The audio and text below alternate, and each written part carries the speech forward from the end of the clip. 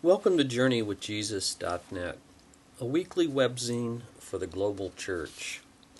I'm Daniel B. Clendenin. My essay this week is called A Father Sacrifices His Son and a God Tests His Disciple. For Sunday, June the 29th, 2008. The Old Testament reading this week is one of the most important, most famous, and most famously disturbing passages in the entire Bible. We read in Genesis chapter 22, "Sometime later God tested Abraham. He said to him, 'Abraham.' 'Here I am,' he replied. Then God said, 'Take your son, your only son Isaac, whom you love, and go to the region of Moriah. Sacrifice him there as a burnt offering on one of the mountains I will tell you about.'" Few scriptures have provoked more art and anguish, more controversy and commentary than Abraham's radical obedience to God's improbable command. Abraham lied when he told the Egyptians that Sarah was his sister. He fathered a proxy son, Ishmael, with his slave girl, Hagar.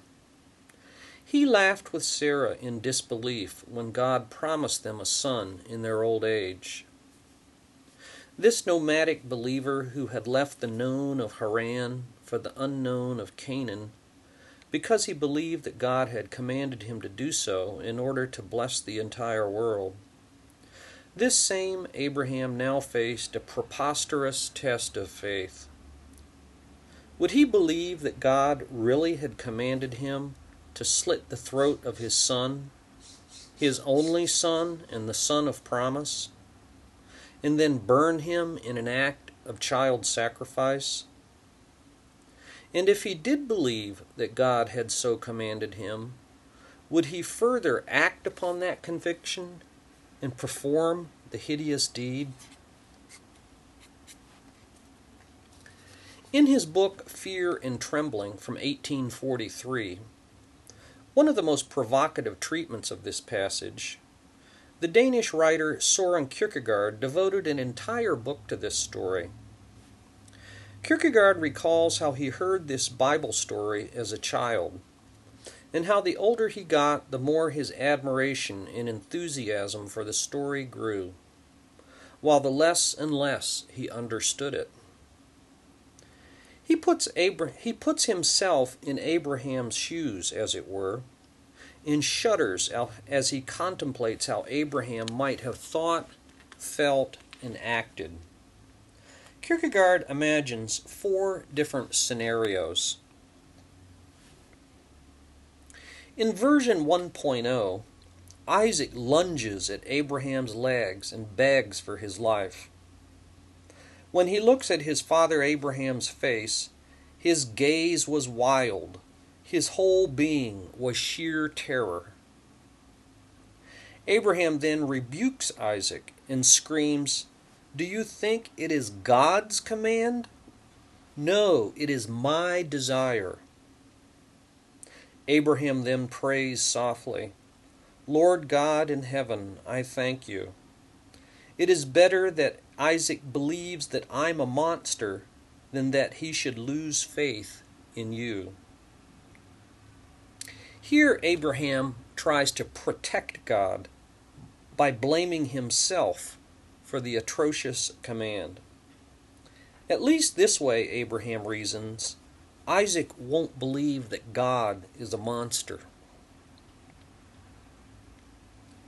In version 2.0, Abraham and Isaac journey in total silence. At Mount Moriah, Abraham builds the altar and then wields the knife. Then, at the last minute, God provides a ram in Isaac's place. In fact, if you remember, this is how the Genesis narrative unfolds. But Kierkegaard adds a twist by imagining the consequences. Abraham obeyed, and Isaac was saved. But in the process, Abraham was deeply traumatized and psychologically scarred for the remainder of his life.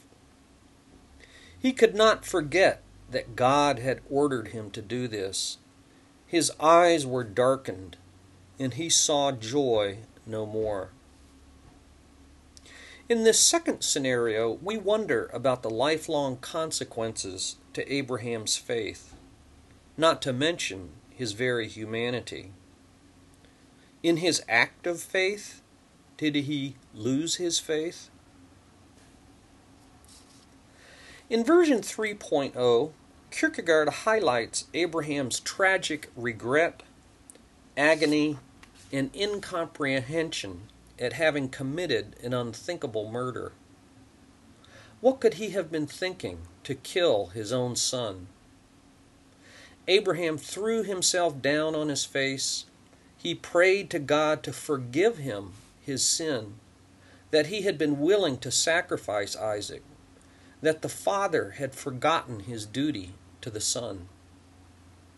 Surely, in other words, it's the universal ethical duty for parents to love their children, not to murder them. And so in this third scenario, Kierkegaard imagines Abraham concluding that he was wrong to believe that God had told him to murder Isaac. How could he have ever imagined that he had heard such a command from God?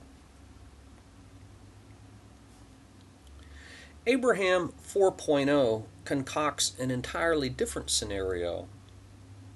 In this rendition, Abraham suffers a failure of nerve, an explicit act of disobedience, or conversely, you might say, a return to his senses and sensibility.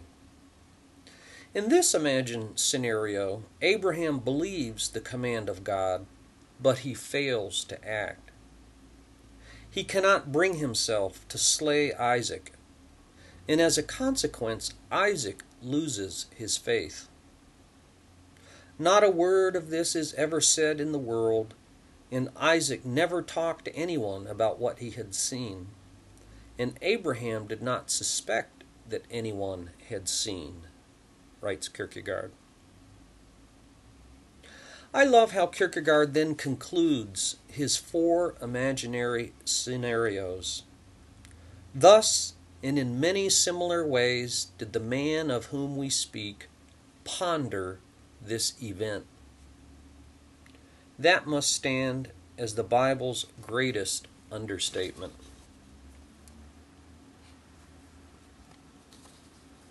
Abraham thus faced at least 4 interrelated challenges to believing the command of God and then acting upon that belief. First, he would have been entirely reasonable to conclude that he was being deceived by malign influences, sickness, for example, demons, hallucinations, infirmities of old age, and that the visions and voices that he heard originated not with a loving God, but from a temptation of the worst evil sort. If that was the case, he would have obeyed by dismissing the voices as delusions. Similarly, we can imagine praising Abraham if he had concluded that he had deceived himself through religious zealotry couched in pious platitudes. Today, we invoke this rationale to condemn in the harshest terms suicide bombers in Israel and Iraq, or Christians who bomb abortion clinics, all of whom claim that God told them to commit the atrocity. Third, at a simple level, the command of God challenged Abraham to embrace the absurd, the irrational, and the unintelligible.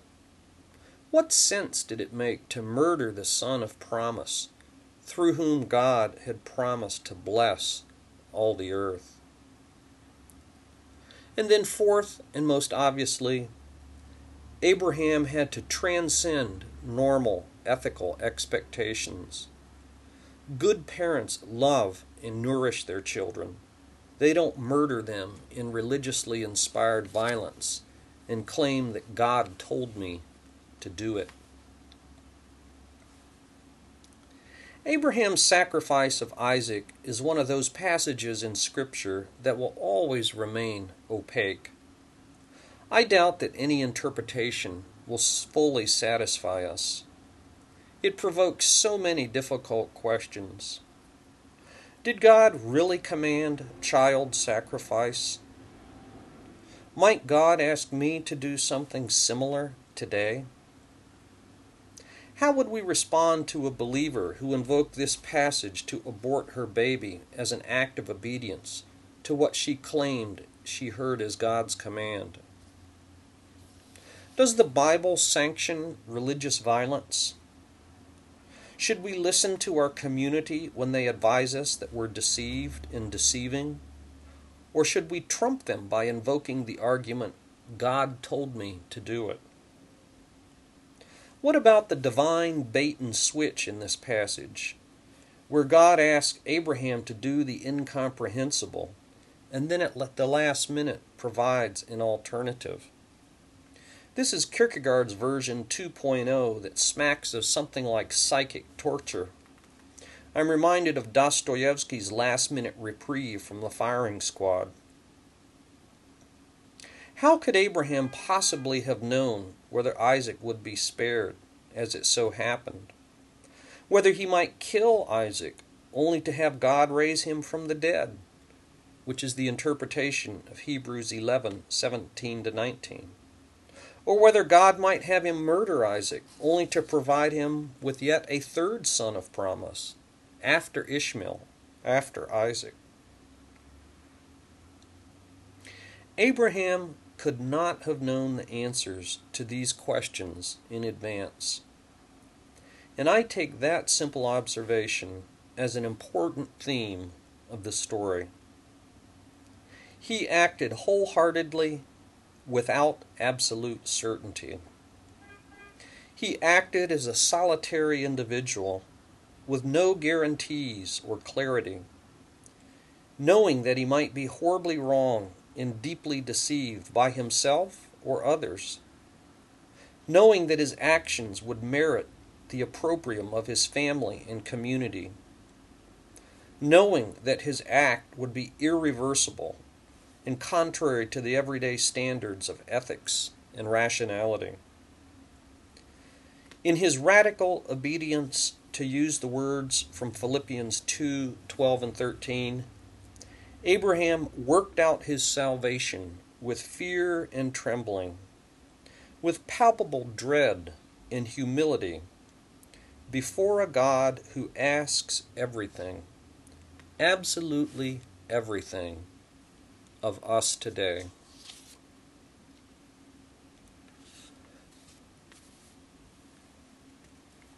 For books this week, I review Muhammad Yunus, Banker to the Poor, Microlending and the Battle Against World Poverty. New York Public Affairs, originally published in 1999 but with successive editions, 273 pages. Muhammad Yunus was born in 1940, the third of 14 children, to an extremely devout Muslim family in Chittagong, the largest port city in Bangladesh. After studies at Chittagong University and then University of Colorado in Vanderbilt, where he earned his Ph.D. in economics, Yunus returned to help nation build in Bangladesh, which had declared its independence from Pakistan in 1971. The independence movement had taken its toll. 3 million people were dead, and 10 million people were refugees. And then, in 1974, a famine struck. As he tried to alleviate the broad and deep poverty in his new homeland, Yunus came to dread his economics lectures. He felt that they were tragically far removed from the everyday lives of normal people. In a theme that would characterize much of the rest of his life, Yunus almost completely abandoned classical book learning in favor of listening to and learning directly from the extreme poor, the millions of Bangladeshis living off 2 cents a day. Then, in 1976, he loaned $27 to 42 villagers, and thus was born what eventually became the Grameen Bank. Grameen meaning rural. As of the publication of this revised autobiography in 2003, the Grameen Bank and its many replicants had made $3.8 billion of microloans to 2.4 million families in 100 countries. The borrowers themselves own 93% of the bank equity. 95% of the loan recipients are women, and the repayment rate on the loans is 98%. And so, for all that, in 2006, Yunus and the Grameen Bank won the Nobel Peace Prize. Yunus is an excellent writer and storyteller. He shares at length about the many criticisms, myths, and prejudices he's had to face, especially from what he calls the obtuse ineptitude of governments and the sclerotic bureaucracy of aid organizations. He's particularly critical of the World Bank. Yunus has tremendous faith in the initiative, skill, resilience, and creativity of the poor. They're the ultimate entrepreneurs, in his opinion. Not one single Grameen borrower, he likes to brag, requires any special training, or any collateral for that matter. Conversely, Yunus also believes that the poor have many things to teach the rich. When the World Bank President Barbara Conable bragged to Yunus about hiring the best minds in the world, he responded that hiring smart economists does not necessarily translate into policies and programs that help the poor. Spurning conventional wisdom about development aid in economic categories of the liberal left and the free market right, Grameen success speaks for itself. As a follow-up book, see Yunus's newest book called Creating a World Without Poverty, Social Business in the Future of Capitalism, New York Public Affairs, 2007. Mohammed Yunus, Banker to the Poor.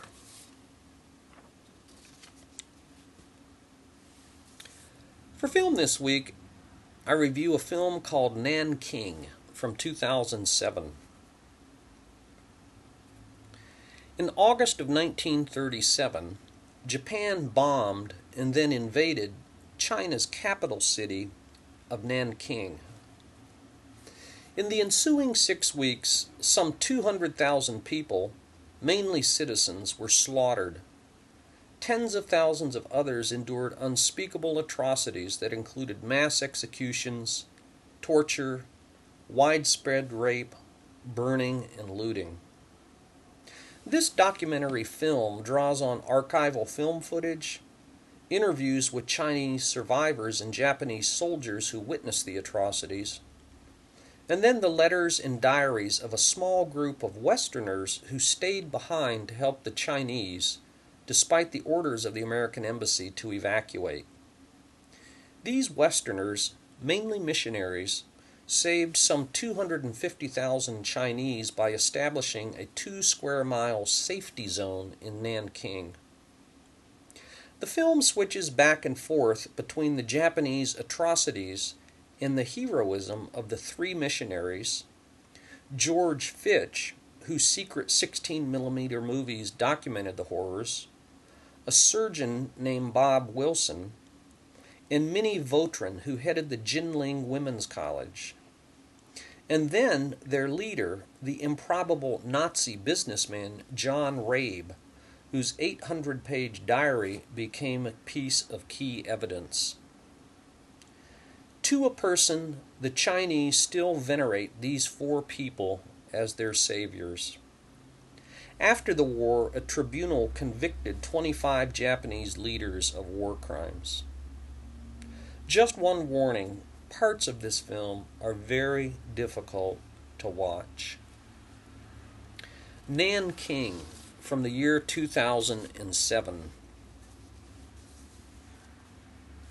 And finally this week, we begin a series of poems by John Donne. John Donne lived from 1572 to 1631.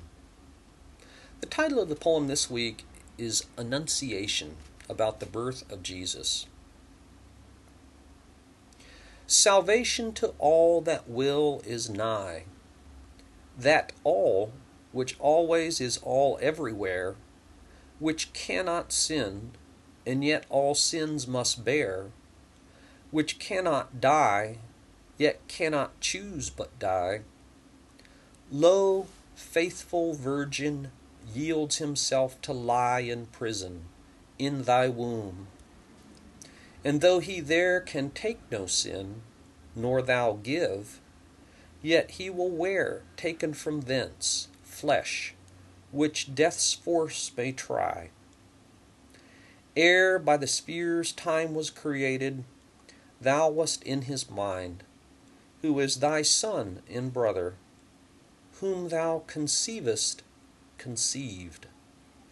Yea, thou art now thy Maker's Maker, and thy Father's mother.